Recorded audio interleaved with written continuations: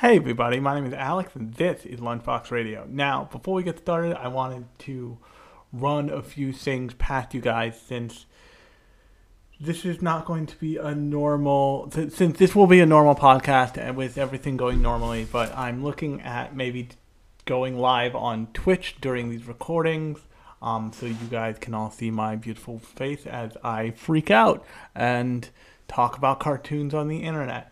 The other thing I wanted to warn you guys about is I'm going, just out of matter of circumstance, I have picked some shows to talk about that, let's say, are not publicly available anywhere in the United States.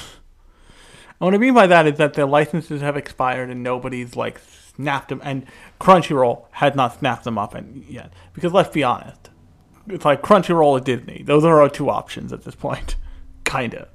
But suffice it to say that I'll be talking about, and I will always, as I did when I did my episode on Paranoid Agent, which you can go and check out in the feed and whatever you listen to me right now, I will flag probably multiple times that you will not be able to find this. It is nowhere. You will have to go to the shady parts of the Grove to find this. You will have to sail the high seas, or some other effect. Usually when I handle shows like that, I don't, what's the best word for it? I don't publicize super loud where I get it, because the more where I get my hands on the show, if I don't already have it from watching anime for too long in my life, because if that's the only way to get and see the show, I don't want the authorities, I don't want the man finding out too much specific detail, because that's how that stuff gets taken down, and that's how media disappears, because people want money, because people rightfully want money to license it. But sometimes you have a Harmony Gold situation, and the only time you're going to see Macross is if you do some real shady shit to get some Macross.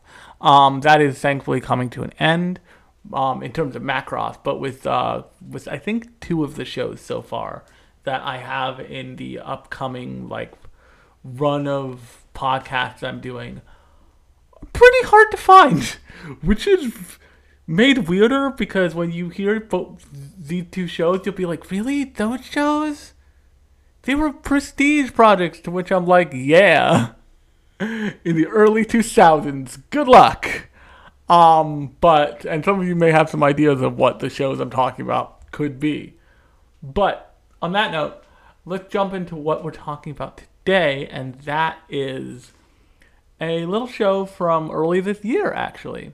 I've been pretty current lately, stunningly, weirdly, called Sabikui Bisco.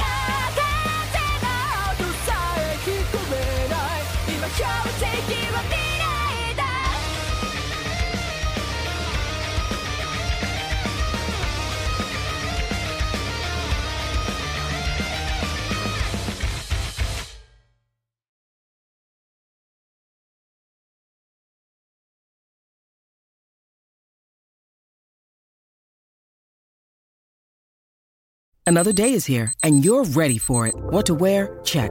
Breakfast, lunch, and dinner? Check. Planning for what's next and how to save for it? That's where Bank of America can help. For your financial to-dos, Bank of America has experts ready to help get you closer to your goals. Get started at one of our local financial centers or 24/7 in our mobile banking app. Find a location near you at bankofamerica.com/talktous. What would you like the power to do? Mobile banking requires downloading the app and is only available for select devices. Message and data rates may apply. Bank of America N.A., member FDIC. Now, before we jump into Sabikui Bisco proper, I want to talk about sci-fi story premises just a little bit, because I think it's really important when you're dealing with this show, because the show's selling point was always a sci-fi story premise and a fucking badass trailer that made you expect and want a lot out of this show. And the reason why I want to talk about sci-fi storylines is because lots of people like to think about it as hard and soft sci-fi. Hard sci-fi is everything is really grounded, everything makes sense, everything is really explained in meticulous detail. And soft sci-fi really depends on the viewer to fill in the gap. At least this is my opinion of it. Depends on the user to fill in the gaps. Uses the viewer's collective understanding of sci-fi world to kind of form what the rules are here. And one of the best ways you could use hard sci-fi is you can suppose a whole bunch of rules and not explain them. Just not explain them. You see this pretty often in things like Star Wars, for example. The hilarious hard sci-fi thing in Star Wars is that the Force is just a bunch of microorganisms called midichlorian.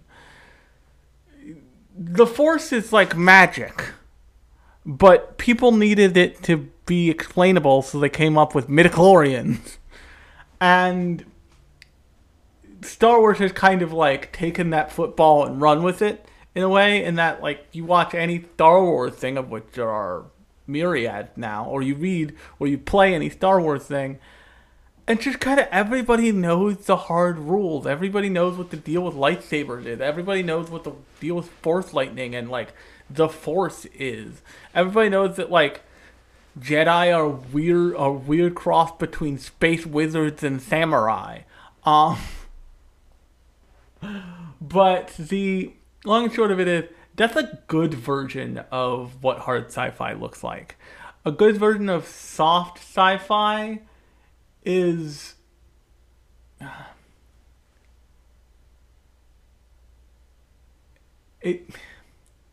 it's harder for me to put my finger on that, but that's not really what we're dealing with here. So on that note, let's jump into Sabikui Bisco. So the series follows two characters mainly. A character named Bisco Akaboshi, and a character named, this is a mouthful, Milo Nekoyanagi. And Bisco is what this world calls a mushroom keeper. And mushroom keepers are, you come to understand by the end of the show, they are basically traveling mushroom farmers who use mushrooms for all kinds of odd and end purposes, from medical to combat to travel to just being food. Only the thing about this world is that makes it even more of a like hard sci-fi feeling is that this world had a catastrophe happen. And actually a perfect example of soft sci-fi kind of is something like Rave Master. Like the beginning of Rave Master, the opening song of Rave Master, which is fantastic, the English dub opening by Real Big Fish, talks about the world exploding like 60 years ago, like sometime very, very recently. but doesn't super explain what's going on. That's an example of soft sci-fi. This show presents that end of the world scenario.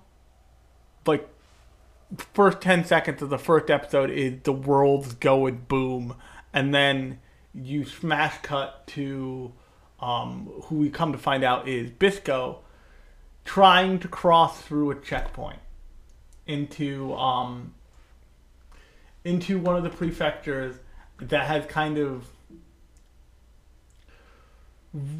recovered is a strong word. Reformed and repopulated is a better word. And in this universe, there's this disease called the rust. And the rust is... imagine like a slow-moving version of the stone light from Dr. Stone. But nobody quite understands what causes the rust, what causes somebody to contract rust. But everybody suspects, but everybody's pretty convinced that knows that it comes from the rust winds, which means winds blow through rust, like particles of rust. People breathe them in, and then they start to rust from like a little patch on your skin, almost like eczema, to until it's your entire body and you're like a solid rusted through thing. And this is seen as this like central MacGuffin for this world. The reason why Bisco is passing through this one village is he's looking for a legendary mushroom called the Rust Eater. And he's looking for the Rust Eater so he can save his mentor, father figure,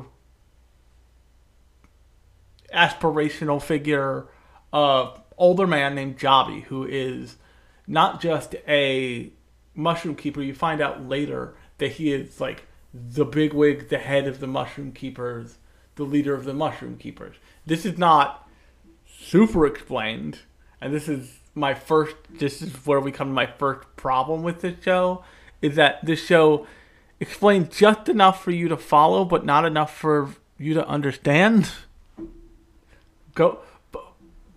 On the first watch through, but Jabi is like a lovable old kook who's like really talented and strong, and Bisco is trying to save him. So he ends up getting caught by a actual named character, Inosuke, who is the bureaucratic like station head of the checkpoint, and they think he's a monk, and then when he can't prove that he's a monk, they're like, "Who the fuck are you?" And he's like, "Oh, you're the one the government wants." And once they're into the city, you meet a bunch of elements.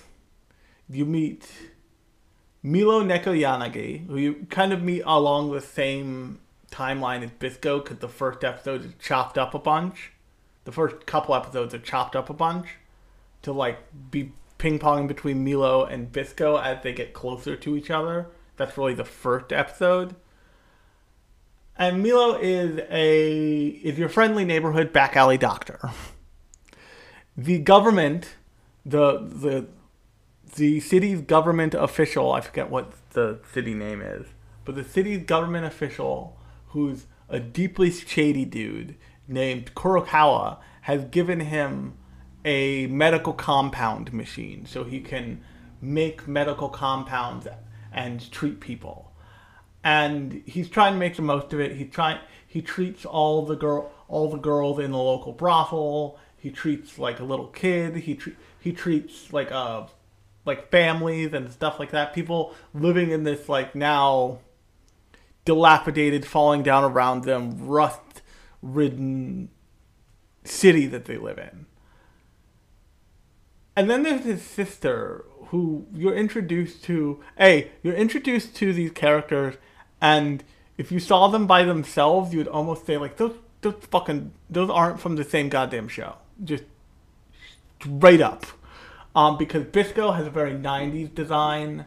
Milo has a much more like contemporary design as far as he goes. And then you have fucking Pawu, who is like, she looks like a 1990s Yu Yu Hakusho villain. It's goddamn great. And you find out that part of the reason Milo is working so hard at the doctor is because he's trying to find a cure for the rust. Because his sister, like over half of her body has rusted. She's contracted rust and over half of her body has rusted. This is similar to Jabi, who almost half of his body has rusted.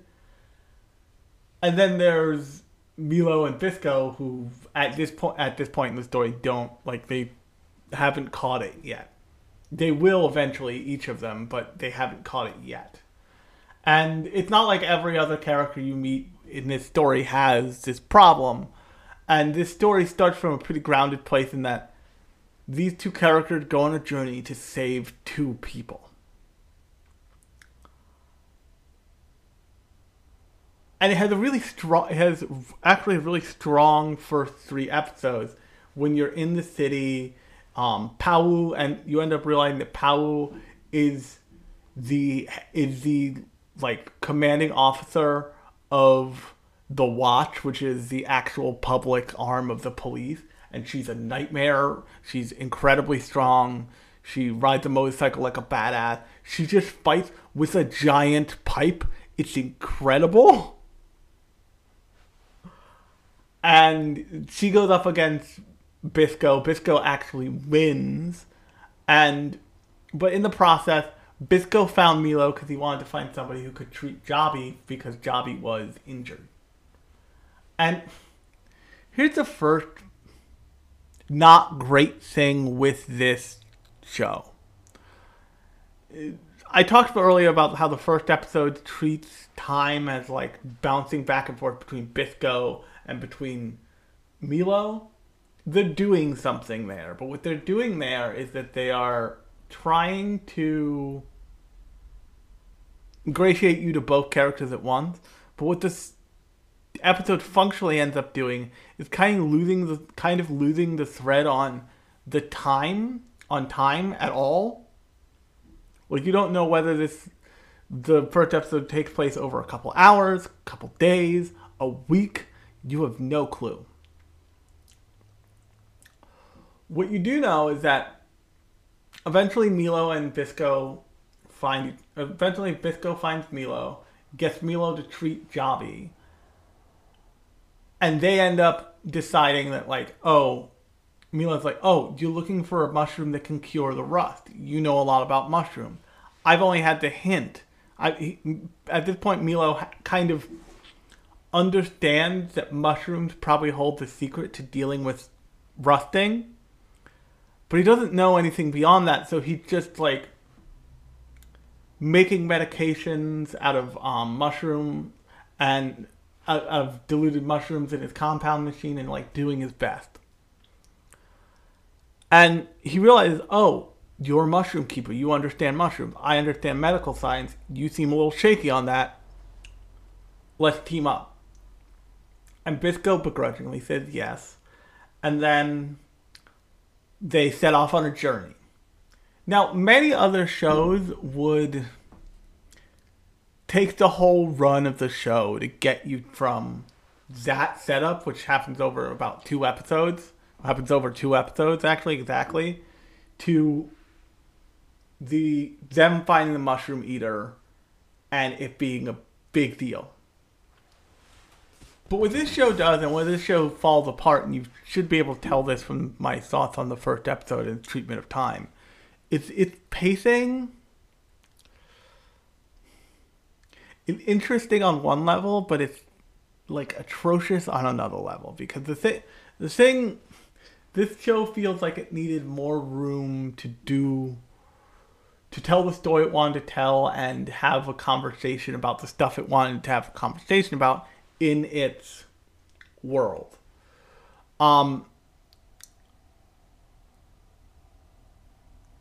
and what I mean by that is by, I want to say episode 8 or 9, they have, by not entirely through the series, by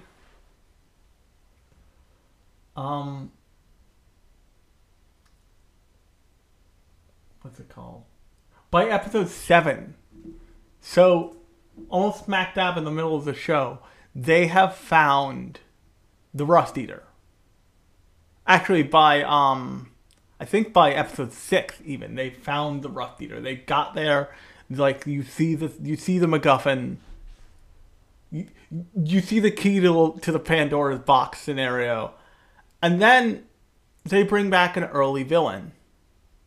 They bring back Kurokawa, and you've seen Kurokawa's like special forces, and into the main one of the side characters, a character named, hold on, I gotta get back to the character tier.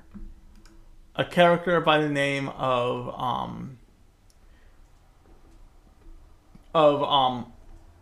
Ochigama it ran away from his elite guard because she's like, this job isn't worth it. I'm just gonna get me killed. Fuck this shit. I'm out.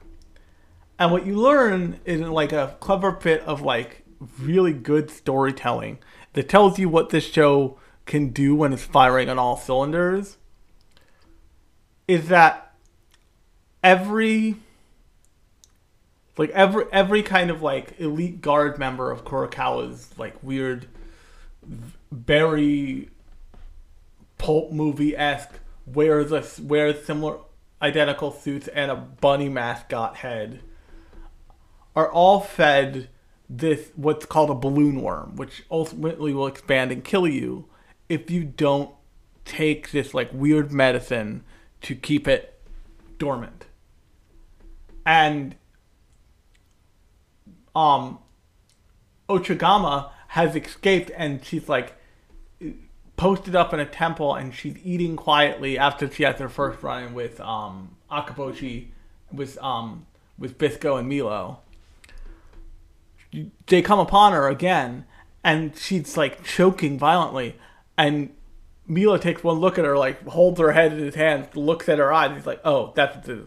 And then just kisses the shit out of her. And then he like rips his head back and he pulls this giant fucking like bloated worm out of her throat. And Bisco's like, fucking excuse me, what is that? And Milo explains the balloon worm thing. It's a great piece of storytelling. And up until that point, that's really this kind of storytelling that they're doing with the show. They're presenting these moments in the show that you realize exist and are explained as soon as you realize they exist. And it's this really great, like, of course the like super wanted mushroom eater wouldn't know what fucking crooked government officials who are basically Yakuza members are doing to their personal guard. He has no reason to. But Milo knows because more than likely he's seen some people die from one of these things because they left and they didn't take the medication. And so that's a great point of storytelling. This show doesn't keep that up. It doesn't keep that pace. From kind of episode 7 on, it's this weird attempt at something else. So a great comparison for this show is actually a comedy that you've probably heard of called Desert Punk. And Desert Punk is so much fun. It partially because it's a comedy, but also because like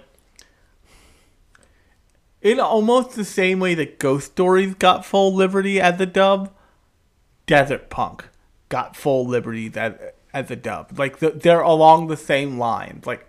And one of the reasons they were able to do that is because with Desert Punk, everybody in that show wears a helmet for a large part of the show. So you have a lot of like shots of somebody's head in a helmet, and like you can overdub whatever you want onto that. And they go bananas with that shit in that show. But what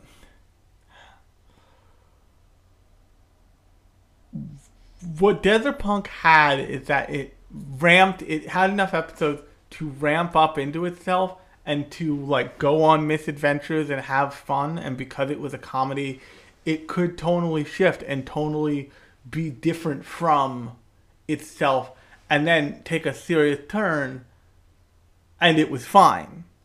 This show needs at least a couple more episodes than what it was given to really flesh it out. I would be interested to see the manga for this for that very reason. Because shortly after they find the Rust Eater, they bring back, like I said, Kurokawa. And Kurokawa steals it, and you learn that Kurokawa used to be a mushroom keeper, but he was kicked out of the commune, essentially, because everybody was like, no, you're a piece of shit.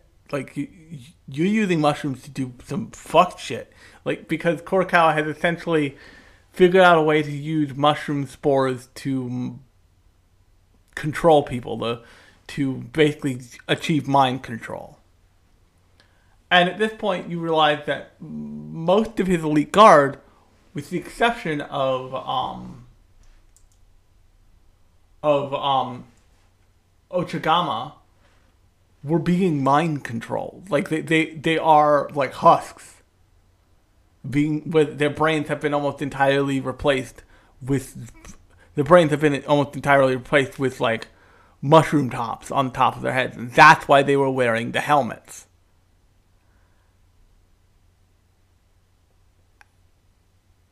And but the way they act once they show you that, it's not the way they acted in the beginning of the show. The way they're acting by the time you encounter them as like the mushroom-headed idiots with like black eyes and like being mind controlled by Kurokawa, is they're like almost brain-dead zombies who do what he says without any flair. And the way they demonstrate this, and I think this is a move that a lot of anime make that I think very few anime sometimes understand how to do it well. So if you watch Anime Abandon, Bennett the Sage talks about a show that does this very well, High School of the Dead, and there's a character in that who is straight up a military otaku. He's very much a addition to like the stereotypes in zombie media, but he's also an addition on behalf of the audience, so the audience can have kind of a stand-in character who they can identify with. But the way they use him there is the way they do many things in High School of the Dead, which is proving to more and more people to be as excellent as it was when it came out. Is very adept at using him as a character to be kind of the lens of a normal person. When you do a character like Kurokawa as like a hopeless nerd, the fine line you need to walk, I think probably the best comparison for Kurokawa is actually what's his face? Maximilian Pegasus from Yu-Gi-Oh! In that Maximilian Pegasus from Yu-Gi-Oh! Is a weird animation nerd who got to live his fantasy and then got superpowers and too much money. Kurokawa just seems like a run-of-the-mill nerd, and it doesn't inform his. It doesn't inform his way of villainy ever, or his way of being a character ever. Maybe the bunny helmets, that's about it. But like in the way that like once when you're watching Kaiba duel with Pegasus, you realize like, oh, Pegasus is like, he's not even an anime nerd. He's specifically like Looney Tunes era 1930s cartoon nerd. And he's devised an entire deck for himself that just like oozes that feeling, oozes that Steamboat Mickey, oozes that Bugs Bunny, oozes that Looney Tunes Daffy Duck bullshit, and it's awesome. Kurokawa seems like it's like his character doesn't feel that fleshed out. And he also doesn't explain a whole lot of his motives as to why he wants Akaboshi, why he wants Bisco dead, or why he wants him in general, or why he's doing what he's doing. And when he shows up again to become the main villain, essentially, it feels like we're like, oh fuck, we're running out of runway, and we need to get this plane off the ground. And that's what they decided on.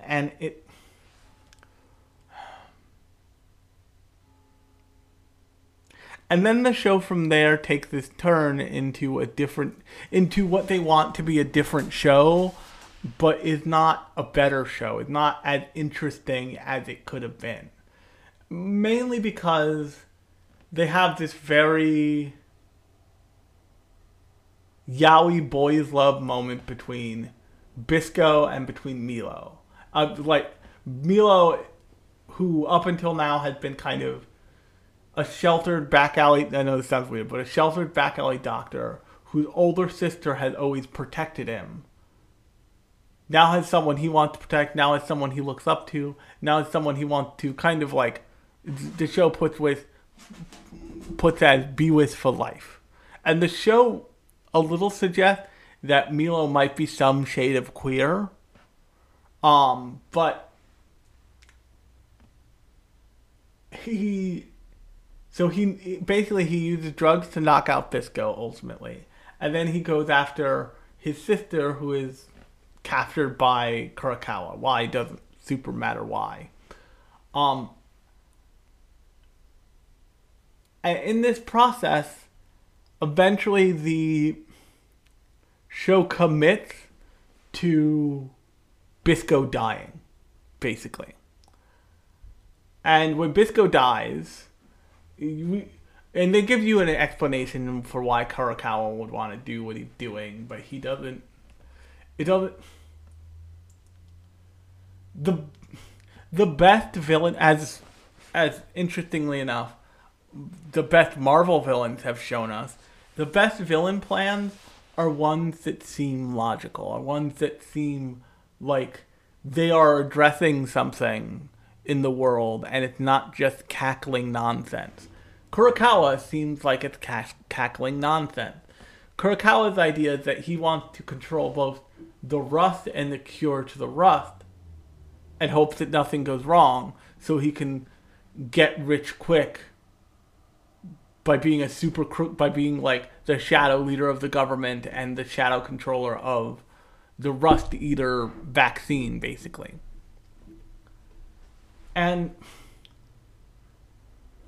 it's just like, it's not an original plan. It's not, the culmination of it basically leads to him piloting basically leads to him pulling a Attack on Titan with a Titan who can breathe fucking fire and rust. And it just doesn't, the stakes are high. It gets to like apocalypse level, but, and I'm gonna reference Soul Eater here because I think Soul Eater is a good reference.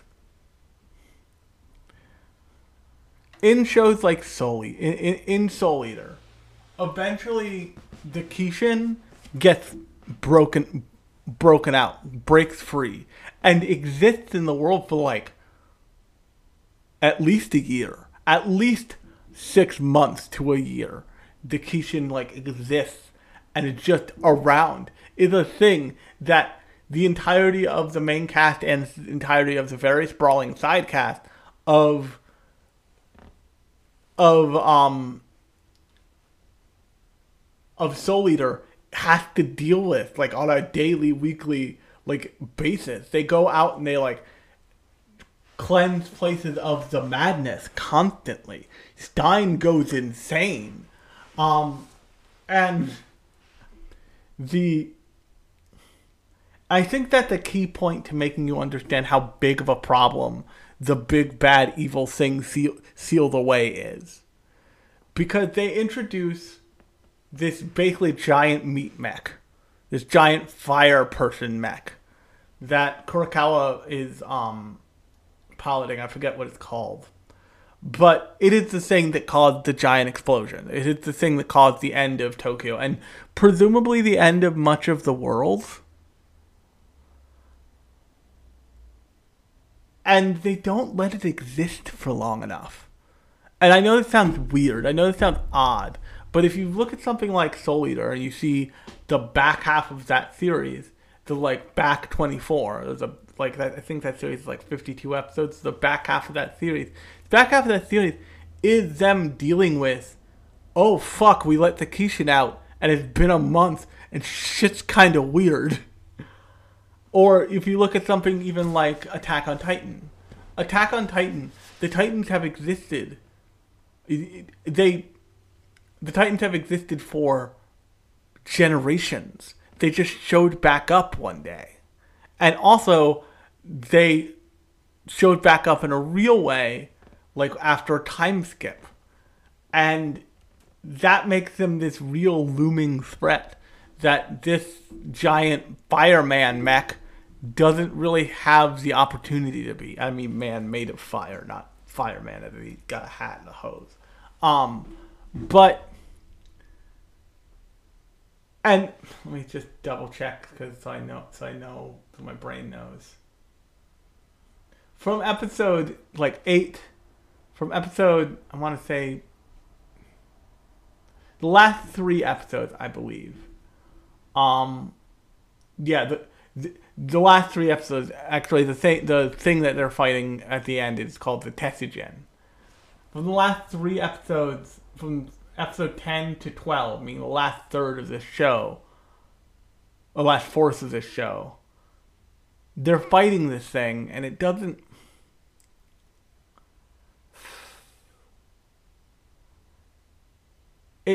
It doesn't ring as... It doesn't ring as perilous as it wants to.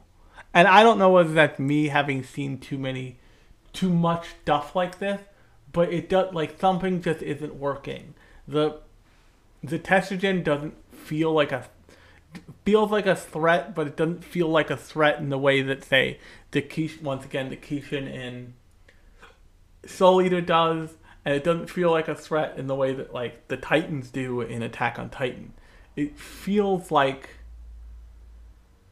just nobody knows what to do. The only person who knows what to do is like a handful of people, and they're doing it, and it'll get done.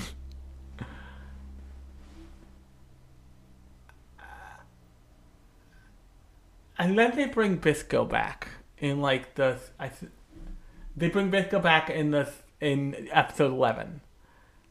And here's where it really kind of falls apart. Because up until this point, you've been told that, like, you rust out, you're dead. And Bisco rusted out for reasons that were not necessary. Like, there are multiple points in this show where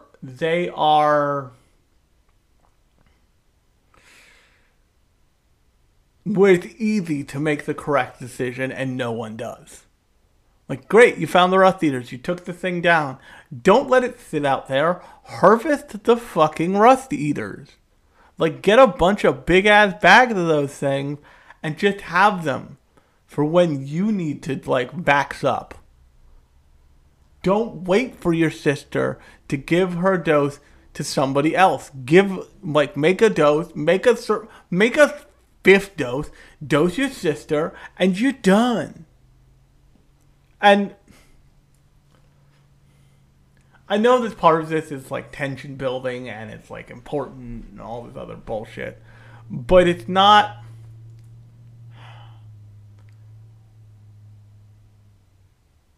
It doesn't work when the right answer is so in front of you and so easy. And because the show has all of those, like has the pacing problem, has a issue in committing to characters being dead.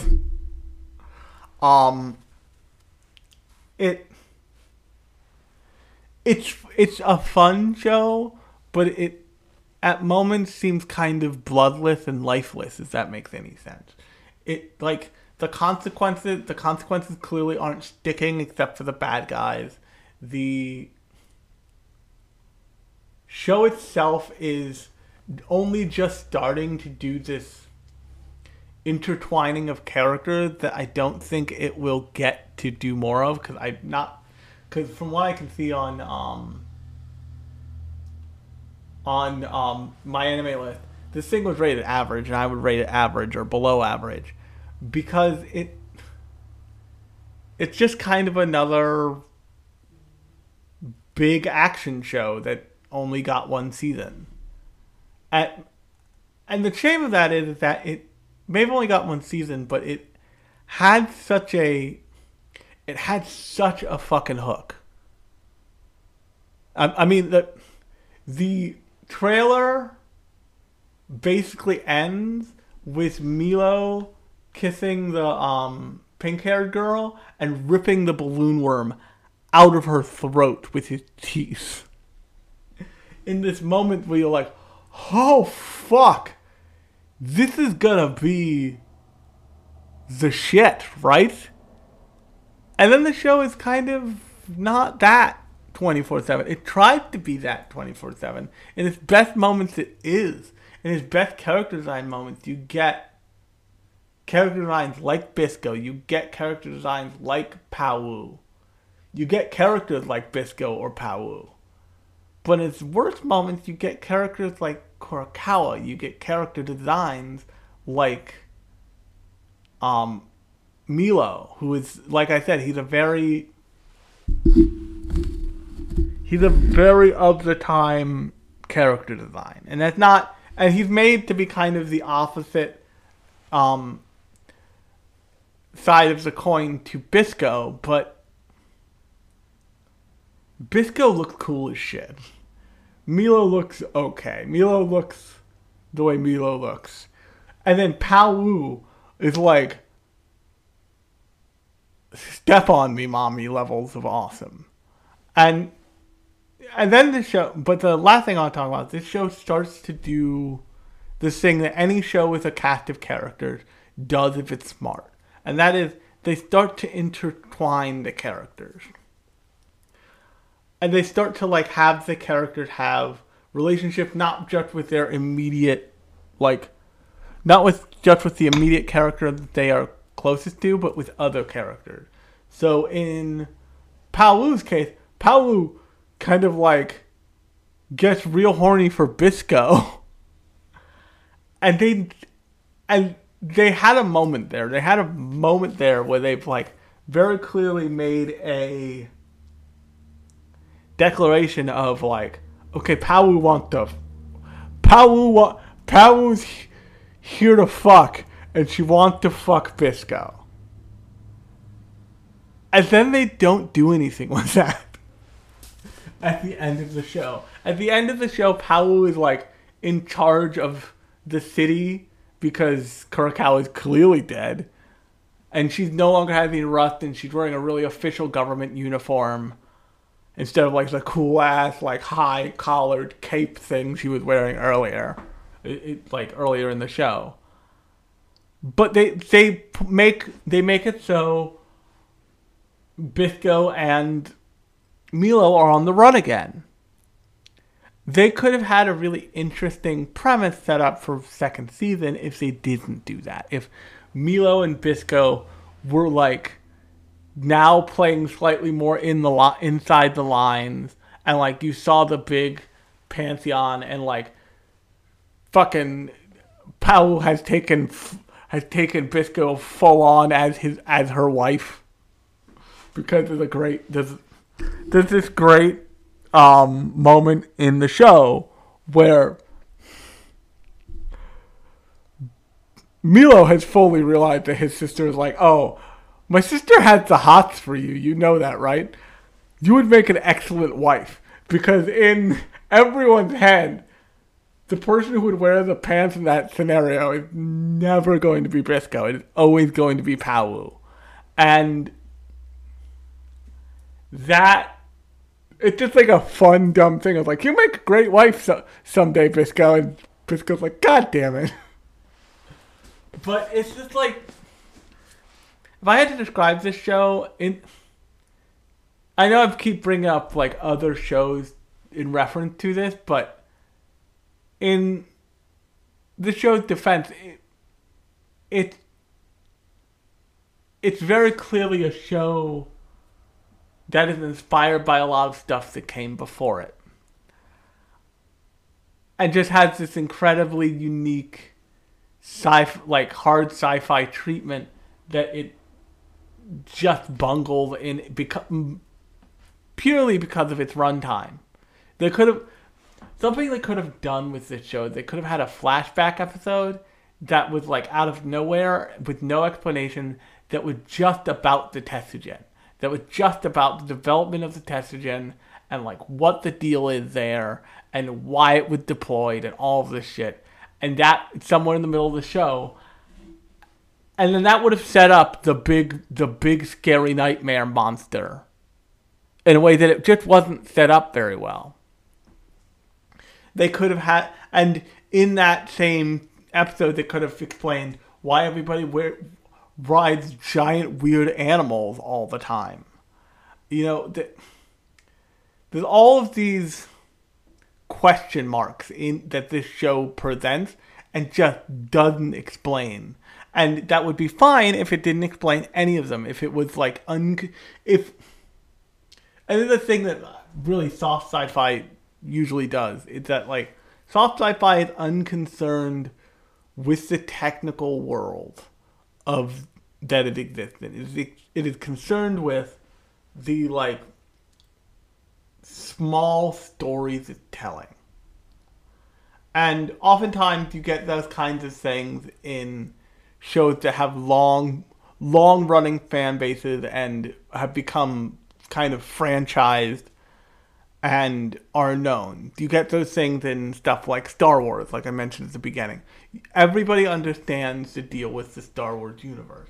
That way, Star Wars can tell a story in that universe and know that everybody watching it will usually understand it all. You see this in anime in a show like, at this point, actually I just talked about the show. You see this in Psychopath.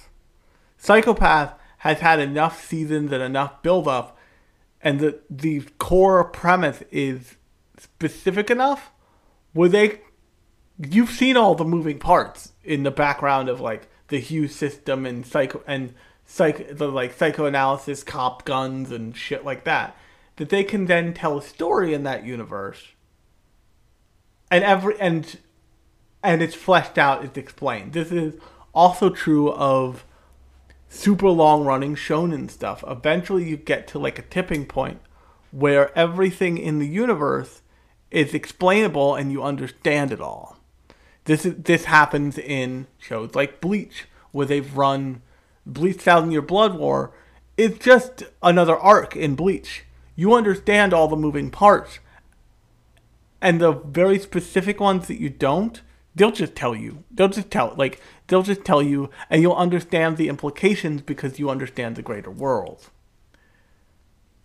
What happens when you don't give yourself the room to do that all, and you only give yourself the room for one fucking thing, is you get the kind of letdown that this is.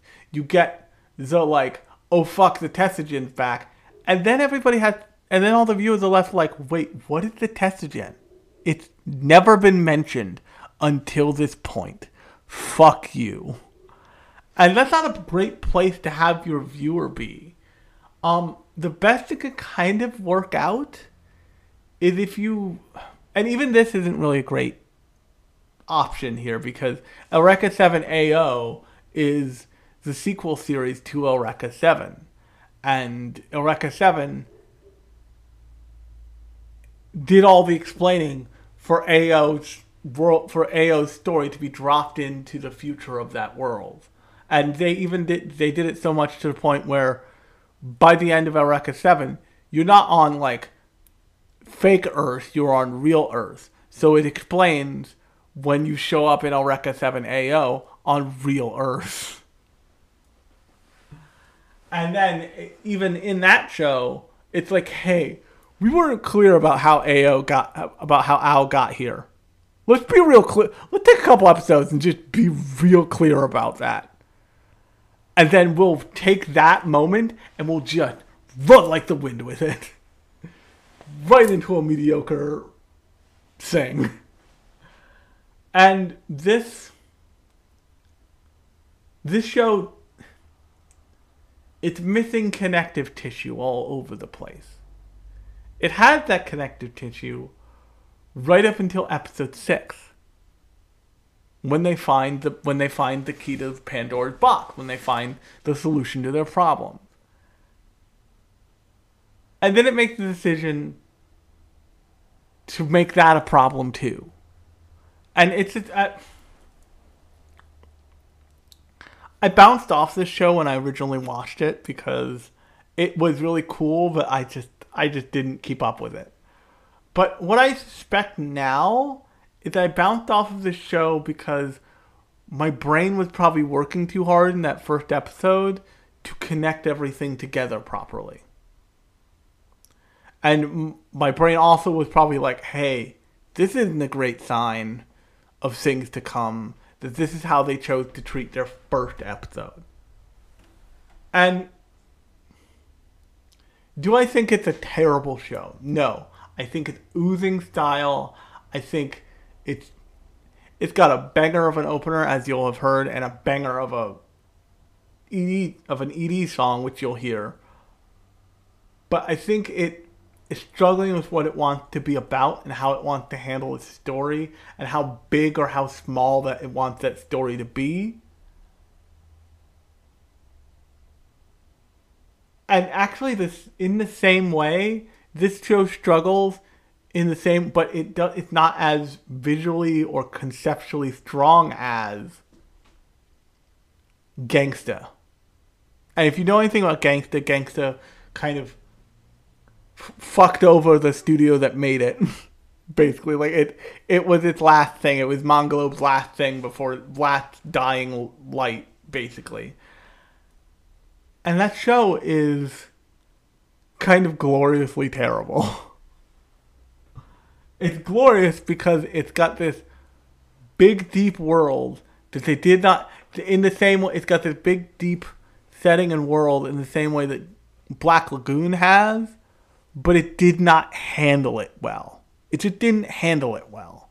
It didn't have the depths of touch or understanding to like pick it up and to like pick that up and hold it properly. And this show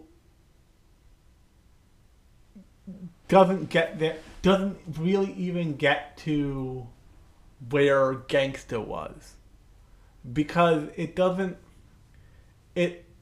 scales out at first appropriately, and then it scales out again, and it scales out way too big, way too wide. Ouch. Nailed myself. But the long and short of it is that it doesn't survive the transition particularly well. It has like the thing I will say is it is stylish. It is an interesting premise. It is visually arresting in ways, in its own way. But it and you take that into account with all of the negatives, and it comes out being kind of just fine. And it comes out being about Milo and about Bisco.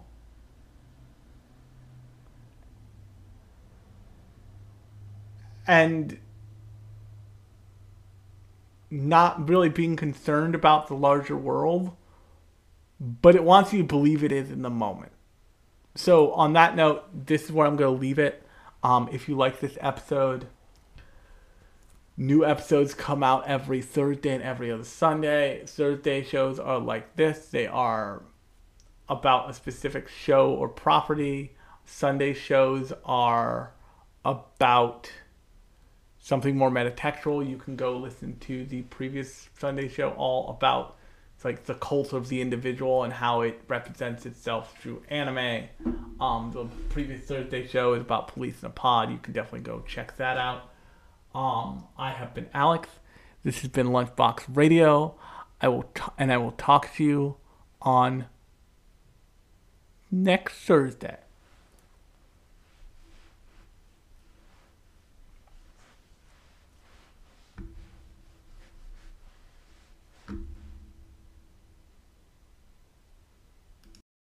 この世のすべては朝焼けに映る